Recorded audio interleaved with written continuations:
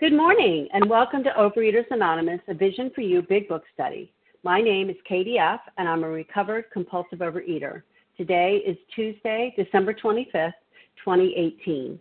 Today we're reading from the Big Book. We're in the foreword to the second edition, and we're on page XIX, the first paragraph.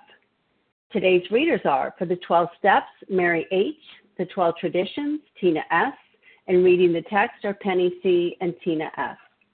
The reference numbers for Monday, December 24th, 2018, the 7 a.m. is 12,333. That's 12333. And for the 10 a.m. is 12,334. That's 12334. OA Preamble. Overeaters Anonymous is a fellowship of individuals who, through shared experience, strength, and hope, are recovering from compulsive overeating. There are no dues or fees. We welcome everyone who wants to stop eating compulsively. There are no dues or fees for members.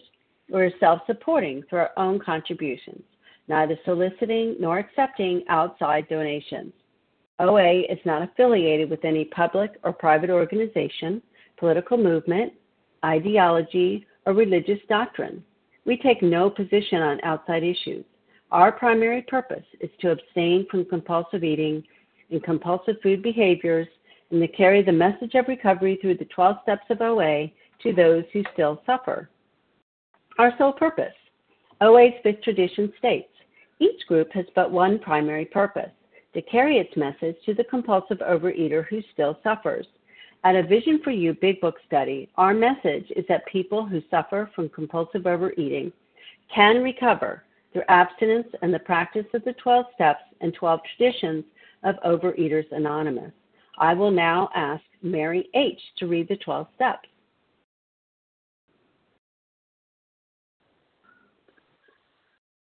Hi, this is Mary H., recovered in Wisconsin, and these are the 12 steps of Overeaters Anonymous. 1. We admitted we were powerless over food, that our lives had become unmanageable. 2. Came to believe that a power greater than ourselves could restore us to sanity. 3. Made a decision to turn our will and our lives over to the care of God as we understood Him. 4. Made a searching and fearless moral inventory of ourselves. 5. Admitted to God, to ourselves, and to another human being the exact nature of our wrongs. 6. We're entirely ready to have God remove all these defects of character. 7. Humbly asked Him to remove our shortcomings. 8. Made a list of all persons we had harmed and became willing to make amends to them all. 9. Made direct amends to such people wherever possible, except when to do so would injure them or others. 10. Continued to take personal inventory, and when we were wrong, promptly admitted it.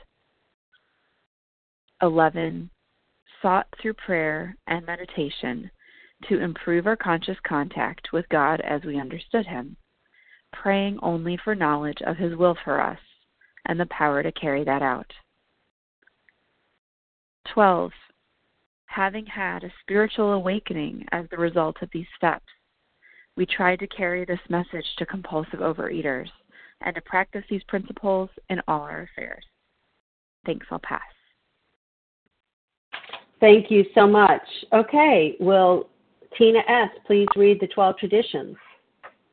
Thanks so much, Katie. Tina S., recovered compulsive eater, anorexic in Florida. These are the 12 traditions of Overeaters Anonymous. 1. Our common welfare should come first. Personal recovery depends upon OA unity.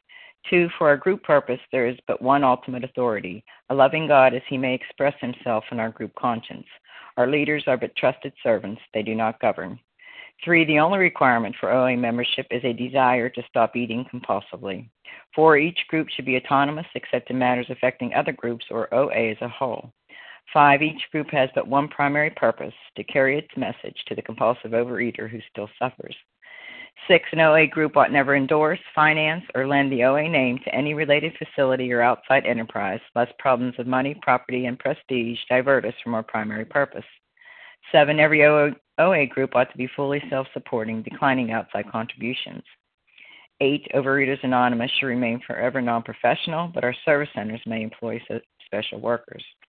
9, OA as such ought never be organized, but we may create service boards or committees directly responsible to those they serve. 10, Overeaters Anonymous has no opinion on outside issues, hence the OA name ought never be drawn into public controversy. 11, our public relations policy is based on attraction rather than promotion.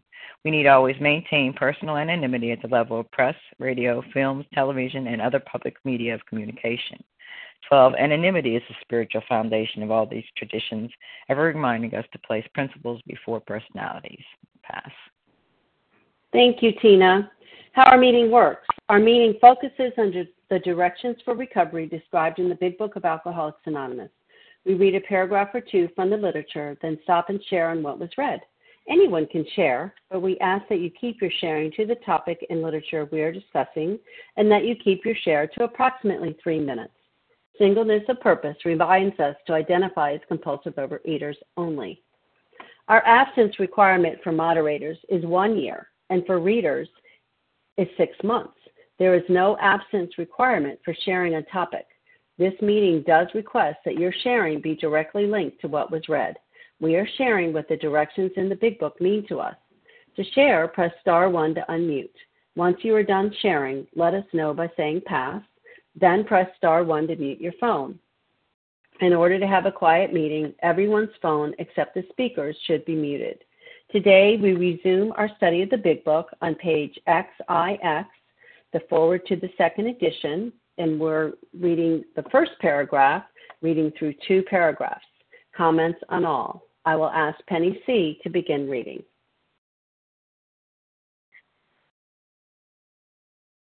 Good morning, Katie. Thank you. Good morning, everybody on the line. My name is Penny C. I'm a recovered compulsive overeater from the Boston area. As we discovered the principles by which the individual alcoholic could live, so we had to evolve principles by which the AA groups and AA as a whole could survive and function effectively. It was thought that no alcoholic man or woman could be excluded from our society, that our leaders might serve but never govern, that each group was to be autonomous and there was to be no professional class of therapy. There were to be no fees or dues. Our expenses were to be met by our own voluntary contributions. There was to be the least possible organization, even in our service centers. Our public relations were to be based upon attraction rather than promotion. It was decided that all members ought to be anonymous at the level of press, radio, TV, and films, and in no circumstances should we give endorsements, make alliances, or enter public controversies. This was the substance of AA's 12 traditions, which are stated in full on page 561 of this book. Though none of these principles had the force of rules or laws, they had become so widely accepted by 1950 that they were confirmed by our first international conference held at Cleveland. Today, the remarkable unity of AA is one of the greatest assets that our society has. And of course, we see here that just about every one of the 12 traditions that we've come to know is listed here. But actually, this was 1955 that this second edition was published. And we know now that in 1946, in April, the 12, they weren't called traditions there. Bill W. called them the 12 points to assure our future. And it came about because, like any other organization or fellowship that begins to grow by leaps and bounds as ours, AA had, needed to have some guidelines. And they're very careful not to make them hard and fast rules, which was so providential of them. And so it appeared in the Grapevine, their magazine of recovery, AA's magazine, in in April, way back in 1946. And as it says here, the first international convention came about in Cleveland in 1950. And by the way, that was the last public appearance that Dr. Bob was able to make before he passed away a few months later. And so, without these traditions, it's doubtful whether AA or any other 12-step group would survive. And over the years that I've been in practicing the 12 steps in OA and in Al-Anon, I have seen that these traditions have served us so well to avoid breakups of groups or other kinds of controversies. I'm going to end with this.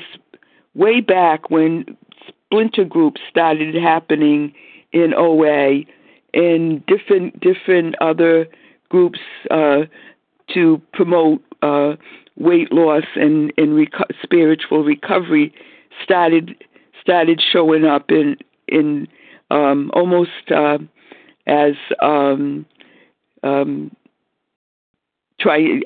the words escape me, senior moment, but the Region 6 trustee from Canada came down to the Boston area to discuss all this with us, and he made one statement that I will never forget. His name was Bob Fisher, by the way. He made one statement that I will never forget. When questions came up about what should we do about these splinter groups, and all he had to say was that, remember that all we need as individuals to be concerned about is to always be protectors of the traditions, always be protectors of these 12 traditions so that our groups will survive. And I know that for me, I've become that protector of the 12 traditions, not in a mean or angry way, but just in a gentle, informative way to let people know that we must follow these traditions. Otherwise, we won't survive. And I have seen several groups go by the wayside when traditions aren't followed. And that's my time. Thank you. Thank you so much. Okay, now... You're all breaking up. Pardon me? Your voice is not distinguishable very well. Okay. Okay, can you hear me now? You sound like you might be underwater. Well, I'm not. Okay. Okay, I'll move to a different location, see if that helps. Okay, can you hear me okay now? No different. Okay, well, I guess I'm going to have to call back in. I don't know what else to do. Okay, I'll call back. Katie, I'll go ahead and step in while you call back in. Who would like to comment on what was Harlan read G. this morning? Harlan? This is Larry Tina S. Melissa C. Tina S. Melissa C. Anyone else with this group? Leah S. And Leah S. Excellent. Okay. Again, we're on page XIX, the first and second paragraphs on that page. Let's begin with Harlan G., followed by Larry K. Thank you very much, Leah, and thank you, Katie, for your service. Thank you, Leah, for your service. I'm Harlan G., a recovered compulsive overeater in Scottsdale, Arizona. Now, we have the big book coming out in the 30s, and most of the AA literature came out in the 50s and the 60s. But during the 1940s, AA was splitting apart. We have Hank Parkhurst, a very big character within AA, and he's drinking again, and he falls in love with Ruth Hock. Ruth Hock typed the big book, and he's married, and he wants her to run away with him. And when she turned him down, he assumed that she was involved with Bill, which was not the case. And he's going up and down the eastern seaboard telling people that Bill was a crook. Don't send your money into AA. Bill is a crook. And people didn't know what to do. And AA was coming apart in the 1940s. And Bill Wilson in 1945 has a conversation with somebody, and they say to Bill, we're going to go the way of the Washingtonians. And Bill says, who are the Washingtonians? He hadn't even heard of them. Well, the Washingtonians were a group of people started in April of 1840 in Baltimore, Maryland. Bill Mitchell and David Hoss started a group of people in Baltimore, Maryland to abolish liquor, and they wanted teetotalism was what they wanted. Total abstinence from liquor was their goal, and they wanted people to stay sober, but they didn't have a spiritual awakening or a spiritual angle to it. They just figured on humanism, that they would keep each other sober. They got embroiled in a lot of different controversies, slavery, and they got embroiled in reforms and laws, and should Texas be a slave state? Should Texas be a free state? And they got involved in elections. And within a few years, after a membership high of about as much as 600,000, which was way faster and way more than AA, they passed off the scene. They were gone. The Washingtonians were gone. And Bill Wilson and Dr. Bob had been diagnosed with cancer at that time in the mid-40s. He died in 1950. They decided they needed to do something because they could no longer govern AA.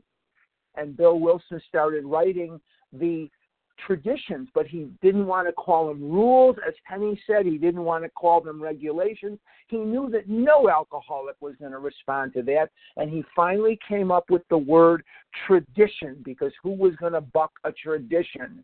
And they were ratified in 50, and in 51 and 52 he writes the 12 and 12, which was written to sell the traditions to the fellowship, and it was published in 53, and we have survived thus far. And with that, I will pass. I'm out of time. Thank you. Thank you, Harlan. Okay, Larry K., you're up, followed by Tina S. Thanks, Katie. Thanks for your service. So I'll pick it up from there. You know, it was a great lead in there, Harlan. And as the society grew, the pioneers of AA felt that we should have some sort of guiding principles. And Harlan mentioned the traditions. You know, let's take a look at those, you know, some of the principles, these traditions that survived in 2018. You know, it was thought that no alcoholic man or woman should be excluded from our society. So that, you know, no sacred handshakes here. There's no screening committee for membership into this country club of misfits. There's no IQ test, no review of your bank statement, nothing like that. You just have to have a desire to stop eating, stop drinking. Then you're welcome. We're an enormously huge tent. We're loosely organized. We should, you know, if we got that nailed down, you know, where our quote-unquote leaders have absolutely no authority to mandate or to govern, yet we need them. In fact, we have a special name for anyone who's in a temporary leadership position. We call that person servant. And they're compensated, you know, very handsomely in a denomination called Continued Recovery. It's a pretty cool deal for them. It's a pretty lofty position there to stay recovered. And each group was to be autonomous, independent. There's no franchises here. We don't get to rule over other groups with fear and shame when they're not in compliance with the script that we wrote. And that said, we certainly are entitled to demonstrate an experiential message of spiritual hope in what we did to change, right? And if you're looking for a professional class of therapy in these rooms, you soon become disenchanted because we have no therapy, no hourly rate, and besides, you'd be getting the opinions of addicts. Now, you're welcome to that if you want that, but history shows that you won't build an effective program of spiritual recovery based on that, the opinions of junkies like me. Better to follow what the book says, right? So I'm not lukewarm about this thing, carrying this message. I do it every day because I get the denomination of being able to stay on this beam of recovery. It's a beautiful spiritual program of transformation, being brought into alignment with God. And that's a great thing. And so there's no, we have fervor, we have passion. If you're on the sidelines, lukewarm, getting on the line each morning, no one's gonna push you around here to take any action. No one pushed me around. No one twisted my arm to take any action. The disease convinced me, or it didn't. But rest assured, wrapping up, Leah or Katie, rest assured, you will, if you're like me, you will not have an effective spiritual transformation by sitting on the sidelines. With that, I pass. Thanks. Thank you, Larry. Okay, now we will have Tina S. followed by Melissa C. Thanks so much, Katie, for your service. Tina S., recovered compulsive eater, anorexic in Florida. Wow. Heard some really great stuff this morning. I'm so grateful to be a part of this group and to be a member of Overeaters Anonymous. And, you know, what I really love about this, it says today the remarkable unity of AA, unity, you know, the joining of us as a whole, and that the 12 traditions are the greatest asset. They're the most valuable thing that we have so that our groups can survive. And I love that it talks about, you know, the steps are so that we as alcoholics can live, and the traditions are so that our groups as a whole can live, survive, and function effectively. I mean, some great words: to survive, to exist, and to function. You know, to perform effectively. You know, and effectively for me, in my opinion, which I think is not necessarily, but it's one of the traditions, is that our groups, you know, carry the message of Overeaters Anonymous, you know, not a message, but the message. And I think that the groups that are effectively survive do that, you know, and I am on board with what was shared earlier. I've seen many groups that don't continue to exist because of this, you know, because there are too many people that want to run the show, that want to run the group, that want to be in charge, and it doesn't last for very long, you know, and I'm grateful for that. You know, I love that I heard the history of, you know, prior to the guy sharing, which is a wonderful thing. And, you know, the simple thing that I heard early on was the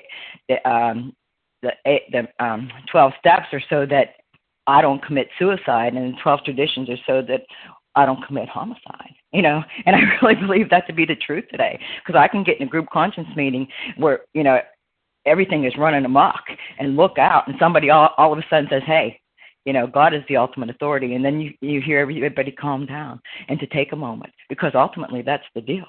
You know, God is the ultimate authority. And if we follow the traditions, we have a shot of doing this thing, of carrying this message, so that still suffering compulsive overeater doesn't have to die and can live today free of the obsession of eating and the allergy of the body. And that's, you know, it's a wonderful thing today on this day, that, you know, I can enjoy my family, that I don't have, I'm going to get emotional, that I don't have to be thinking about whether I'm going to be drinking or eating today, or whether I'm not going to be drinking or eating today, that I can just be a part of. And with that, I'll pass. Thanks.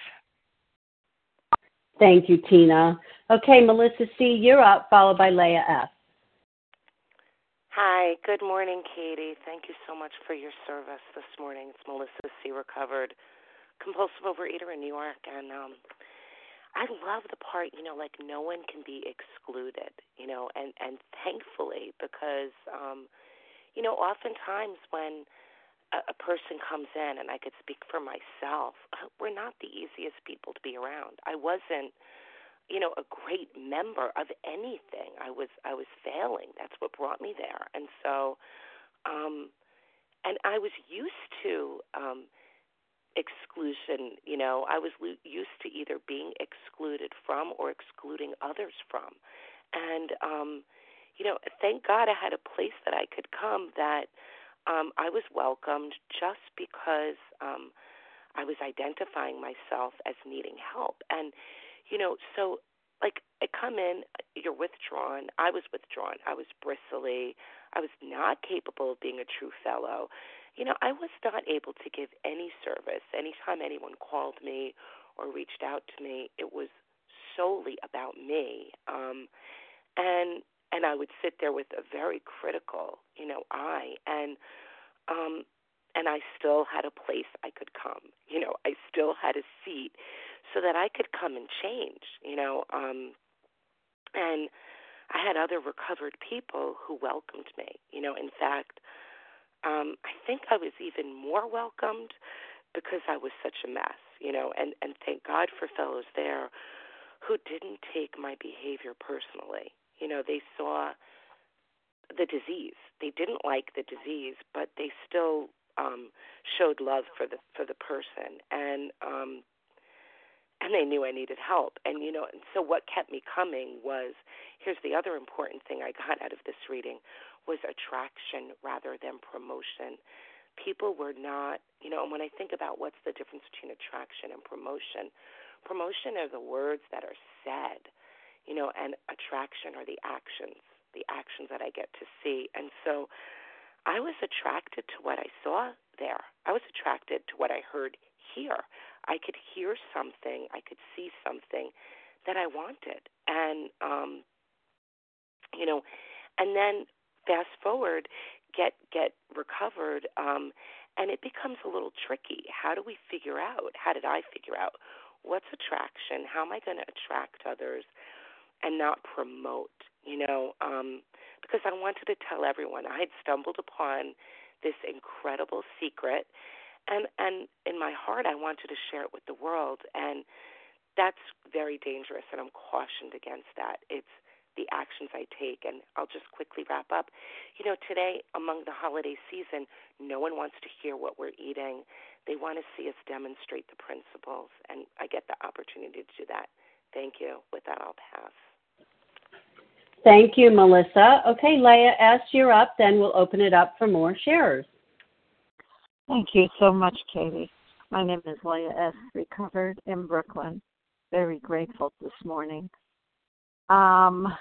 So for those of you who are new to this program and coming in, you might not understand it, but actually this entire program is based on these 12 traditions. They are standing and they are effective and they work based on that. And we identify whatever it is with emotions, and we try to see what our characters is really like, and that is how we identify and relate it to the food. On page 83, we are told promises, and they're given to us very, very freely, and they're talked about all the time. And it's really something, because to be able to say it all the time, you need to be honest, and someone wouldn't repeat something if it wasn't really authentic and that it wasn't really happening. And we are the witnesses. We are the ones that come here and tell you that these are the things that are happening to us, that happened back in 1930s, and that is still happening now if you follow this program. It is really, really remarkable. And yes, attraction rather than promotion, because some people are just not ready to listen to you. But then they do observe you, because they do know that in the past you have done so on and so forth, and now you no longer do that. And they're actually admiring that kind of thing, and they're seeing some really wonderful positive outcomes of that. And it's not only you that's seeing it, it's all around you. And thank you for letting me share. I pass.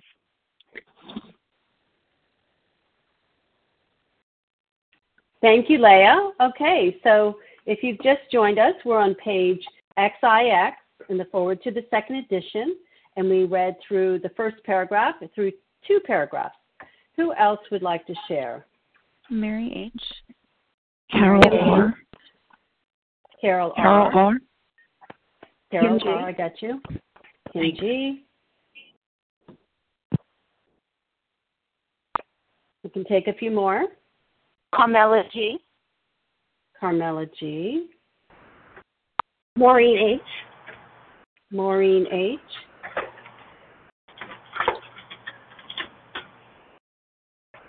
Okay, well, let's go with that group. Mary H., Carol R., Kim G., Carmela G., and Maureen H. Go ahead, please, Mary H.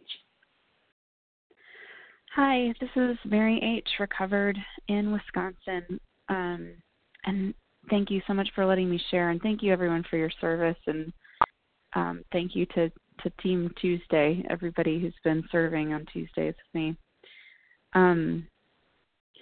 It just really strikes me today that before I have a spiritual awakening, I am just so incredibly self-centered.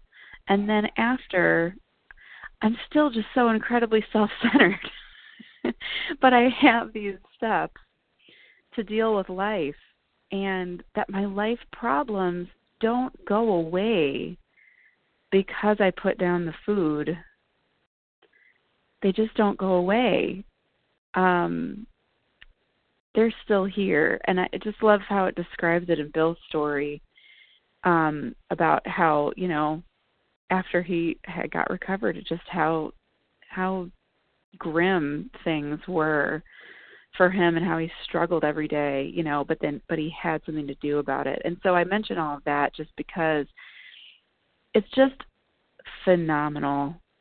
And it more and more that I learn about it, the more and more I feel how divinely inspired so many things were for Bill's writings to bring us these traditions as well as these steps to help us keep carrying the message, which ultimately means that we get to keep surviving as well as bringing this message to others who can make use of what we offer. It just, I don't know, it's just really, really striking me today. So just wanted to pass on that thought, as here I am as a recovered person, just still feeling like here's the storm, surrounded by the storm, and where's my beacon? My beacon is this program of recovery, following the steps precisely, showing up, being, as others say who have shared on the line already today, that this program isn't because I don't receive this because I need it. I don't receive it because I want it. I receive it if I do it. And so here I am. So thank you so much, and I will pass. Thank you, Mary. Okay, Carol R., you're up, followed by Kim G. Hi, good morning, everybody. This is Carol R., and I'm from Pennsylvania, a little bit outside of Philadelphia. Thank you, everybody, for their service today. And I just want to say that talk about the traditions. When I would first go into an OA meeting and I heard they were going to have a tradition meeting, I would think it'd be like yawn. Oh my gosh, boring. I don't want to hear any of this. That was the early days of OA. And then after a while, once I started to learn the traditions, I realized that these traditions are what keep our groups healthy and keep them going on. And I remember this one meeting around our area that I was actually instrumental in starting, and it grew to like 70 to 100 people. And then there were 2 people that got into control of it and wanted to change the bylaws, traditions. It was like a splinter group, and the group actually demolished. It was crazy. And then I wanted to talk about attraction rather than promotion, and sharing our story. Was really, I guess, led to read one of the stories in the big book that talks about when Bill W. and Dr. Bob brought the program to Alcoholic Number 3. And it's really struck me and has really resonated and has been living in my heart ever since, about a week ago. And it talks about, they asked the guy, do you want to quit drinking? And they were very polite about it. They said, it's none of our business about your drinking. We're not up here to try to take away your rights, privileges away from you. But we have a program whereby we think we can stay sober. And part of that program is that we take it to someone else who needs it and wants it.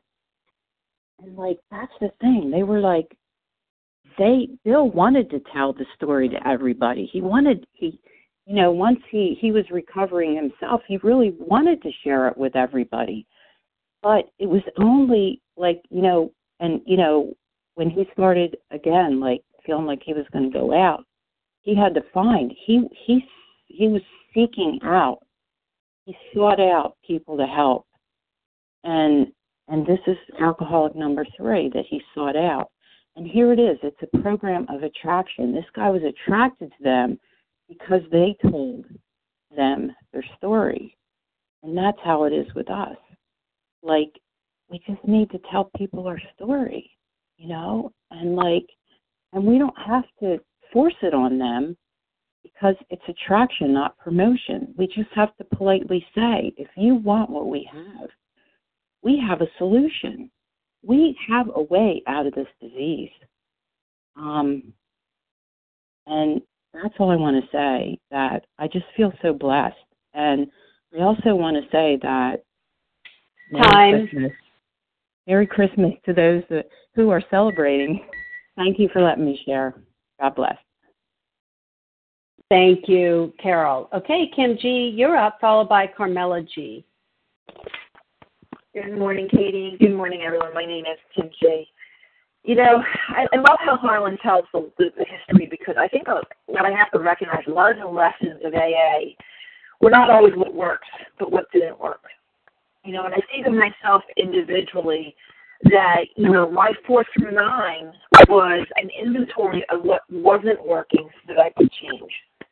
And I think that's important. It's important Overeaters Anonymous looks at what we're doing and looks at what's not working. I came into 1994, I'm just thinking about the changes I saw, or I've seen. One of the lines I love from the spiritual experience says, what was accomplished in a couple months couldn't have been accomplished in years of self-discipline. And honestly, that's what I've seen in many meetings in OA, is people trying to practice years of self-discipline versus the 12 steps. There was a meeting I went to in the mid-'90s that was over 100 people. That meeting today is 2 or 3 people. And over the last couple of years, they've voted many times whether they should close or not. I've seen a phone meeting where the leader originally when I told him he carried a message, but he became the message, and that meeting imploded. I think to myself, in my inner group, I've seen so much focus on the newcomer that, we're not worried about the people who are in the rooms who've been relapsing. I see intergroups that are concentrating on public information and the medical community. I know in my area we've had health fairs where we've had people who are morbidly obese manning at health fairs. What doctor is going to be attracted to that? I had a sponsee that was told by the leader of the meeting, who was morbidly obese in 20 years, only had 2 weeks, and she was told at the end of the meeting, well, this is Overeaters Anonymous. Sometimes the best we can get is just 2 weeks. My intergroup over the last year, because of lack of attendance, decided instead of how can we support people to get these abstinence requirements, they decided to cut all the abstinence requirements in half. And of course, intergroup is flailing, because how can you expect someone with just 90 days to lead a committee? I don't mean to be a bummer, but I think it's important that we look at that. When I came in the 90s, the average meeting was 40 to 50 people. The average meeting now is about 5. Yesterday I was listening to a podcast from 2015 on tips for abstinence from a region convention. And what I heard was moderate meals, cut something in half, only eat when you're hungry, only eat certain things in restaurants, don't eat it at home. Don't beat yourself up if you're not abstinent today. So what are we looking at? What's not working, and how can we more abide by the recovery and what the tradition? And just to end with this, ask yourself individually what you can do to support recovery and traditions, what your meeting can do, what your intergroup can do, what your region can do, and what World Service can do. And with that, I pass. Thank you, Kim. Carmela G., you're up, followed by Maureen H. Good morning, everyone. Thank you so much for your service, Katie. This is Carmela G. from New York, a grateful compulsive overeater recovered for today. This book is our instruction manual. At the end of working and reading the first 164 pages, that's the instructions that we must follow for a design for living. The reality is, in disease, I was a very selfish, self-centered person. Bill W. was also very egotistical. The traditions teach us we must get out of ourselves. That ego must be smashed. There is no greater gift, especially during this season of giving, every holiday that's going through this time span right now. It is such a joy to be present for someone else and to observe what their needs are and be out of self.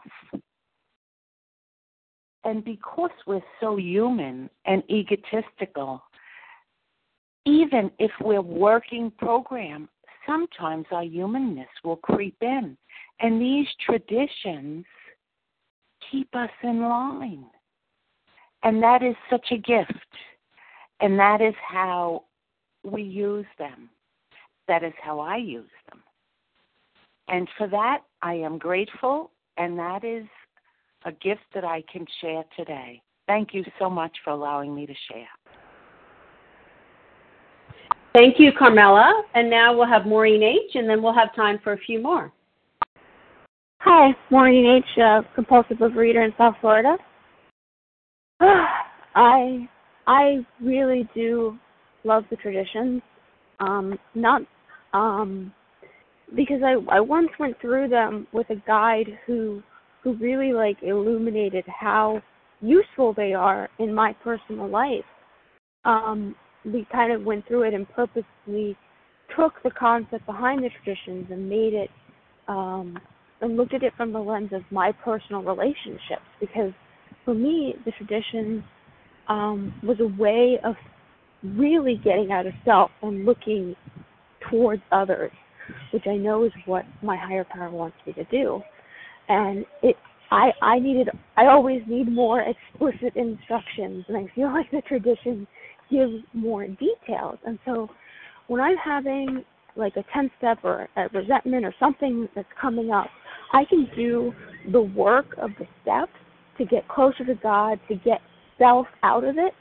But I feel like the traditions for me are just like that little extra boost to really make sure my focus and attention is on the benefit of others and what I'm here to do as far as what my higher power wants for me and how my higher power wants me to be in the world. So even something like the seventh tradition, being self-supporting through our own contributions, is that reflected in my day-to-day life? Am I depending on other people financially? Am I not paying my way, whether that's monetarily or emotionally? And do we have a primary purpose in my relationship with people? And am I making sure that I'm looking at the bigger picture and taking the bigger things in mind and that primary purpose when I am in conflict with people? Because for me, again, I can get myself out of self and have God ask God to remove my selfishness and dishonesty, but I still need that extra little hey, here's a best practice for life. And I love that about the traditions. I have this one fellow who's really dear to my heart, who's always whenever I go to her with resentments or 10 steps, she's like, okay, well, let's look at the traditions. Let's see what can apply here. And it's a very useful tool in my recovery. It just keeps me focused on others instead of self. So thank you for letting me share. Thank you, Maureen. Okay, so we're on page XIX, the foreword to the second edition. We read through the first 2 paragraphs. Who else would like to share? We have Lisa B. 3 or 4 more. Lisa B.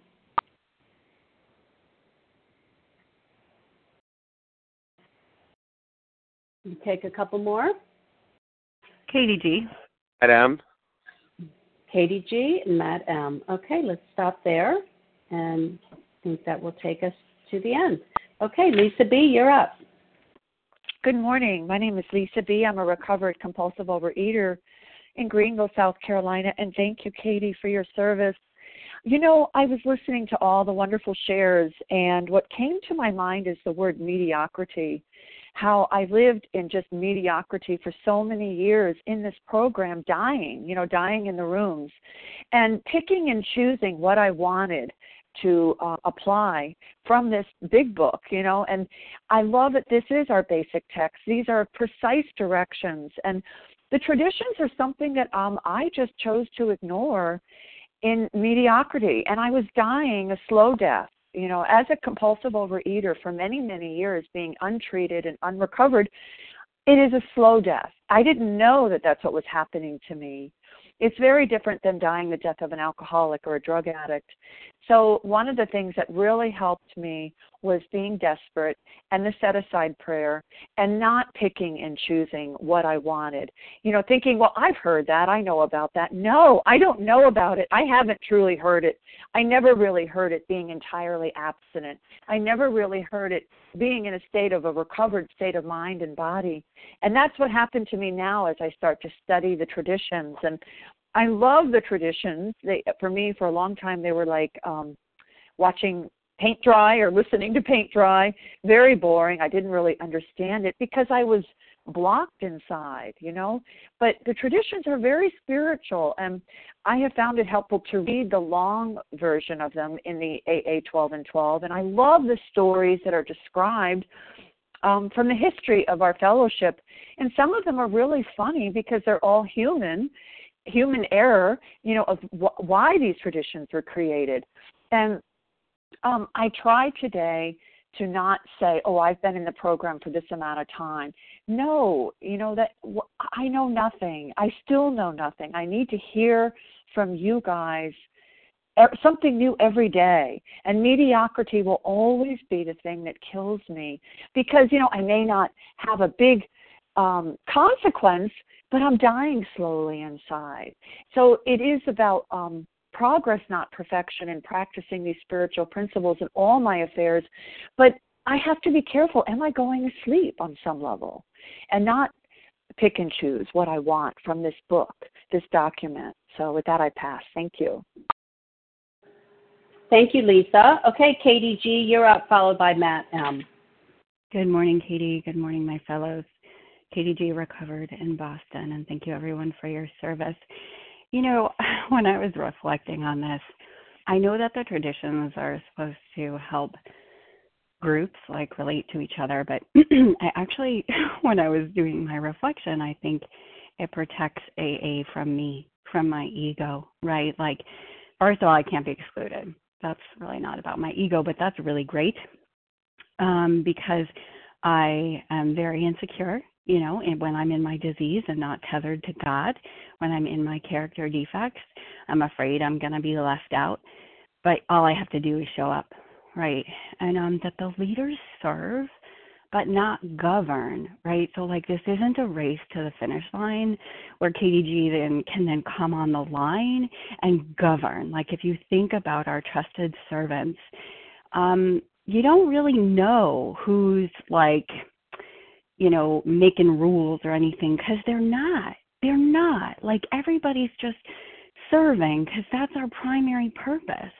And that's great for an egomaniac like me who wants to be oh, well, who's the leader and who's gonna tell me what to do and who do I worship and who do I put on pedestals? And, we all have clay feet, right? So any of us could fall. And if we fall, then what's going to happen? And that we are autonomous. There's no professional class of therapy, so we can't go to graduate school for this. And then the humility to start voluntarily saying, oh my gosh, OA has saved my life. Am I willing to give back what I've so generously been given, which is my life? I'm going through the doctor's opinion right now with a sponsee, and it's like, what has this book given me? My life. What is the foundation of my life? These 12 steps, entire abstinence, and these 12 steps. Am I willing to show up? Am I willing to do service? Am I willing to give a couple dollars, out of my pocket?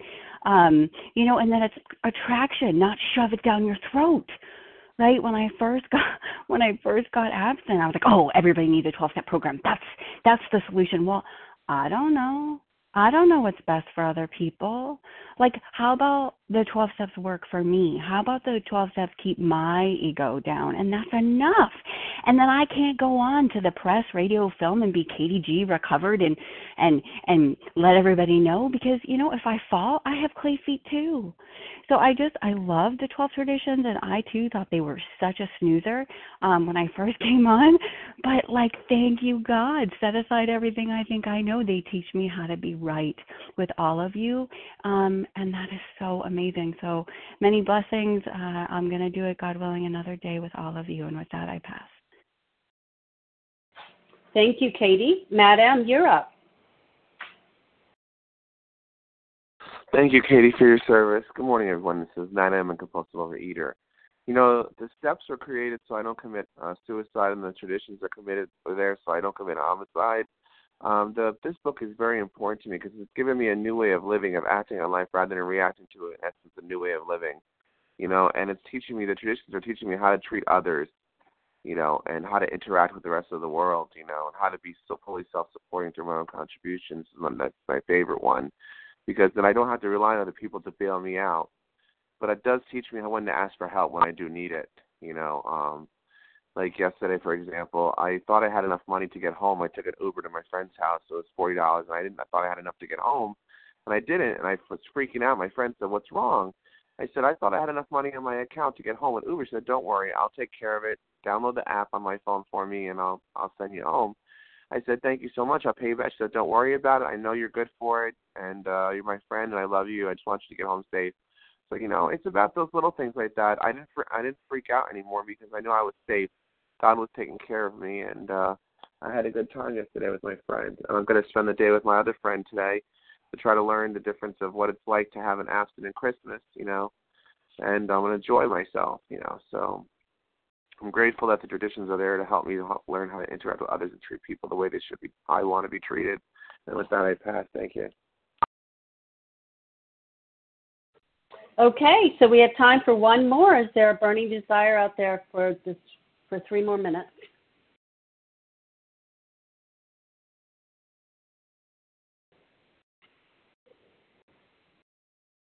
Okay, well, I'll take it. We have 2 minutes now. I'm Katie F., a recovered compulsive overeater. And I can't tell you how many times I have said I am so grateful for the traditions, with all of the different things that are going on in the world all of the time, which, seems more intense now than ever with all the information available to us at our fingertips every minute of every day.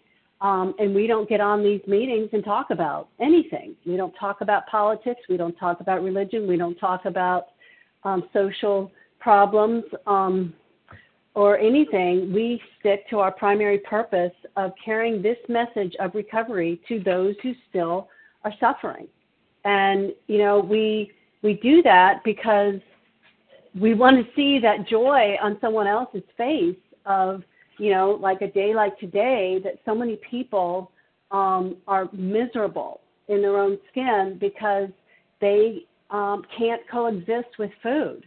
But I'm here to say that I can, that this is my 32nd Christmas where I haven't woken up on Christmas morning feeling completely defeated by the fact that I ate the night before or drank. I used to drink a lot on Christmas Eve, which just seems so crazy. But, I don't have to do that today.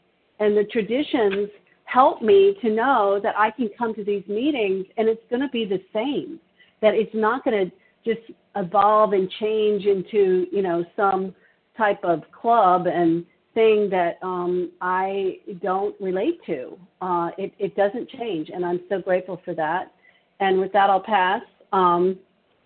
So we have come to the end of our meeting, and I want to thank everyone who shared, and please join us for a second unrecorded hour of study immediately following the closing.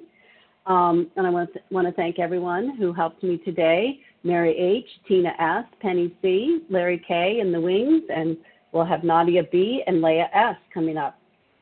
Okay, the share ID for today is 12,337. That's 12337.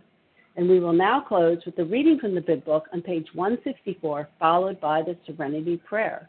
Will Tina S. please read A Vision for You? Our book is meant to be suggestive only. Thanks so much, Katie. Tina S., recovered compulsive eater, anorexic in Florida. Our book is meant to be suggestive only. We realize we know only a little.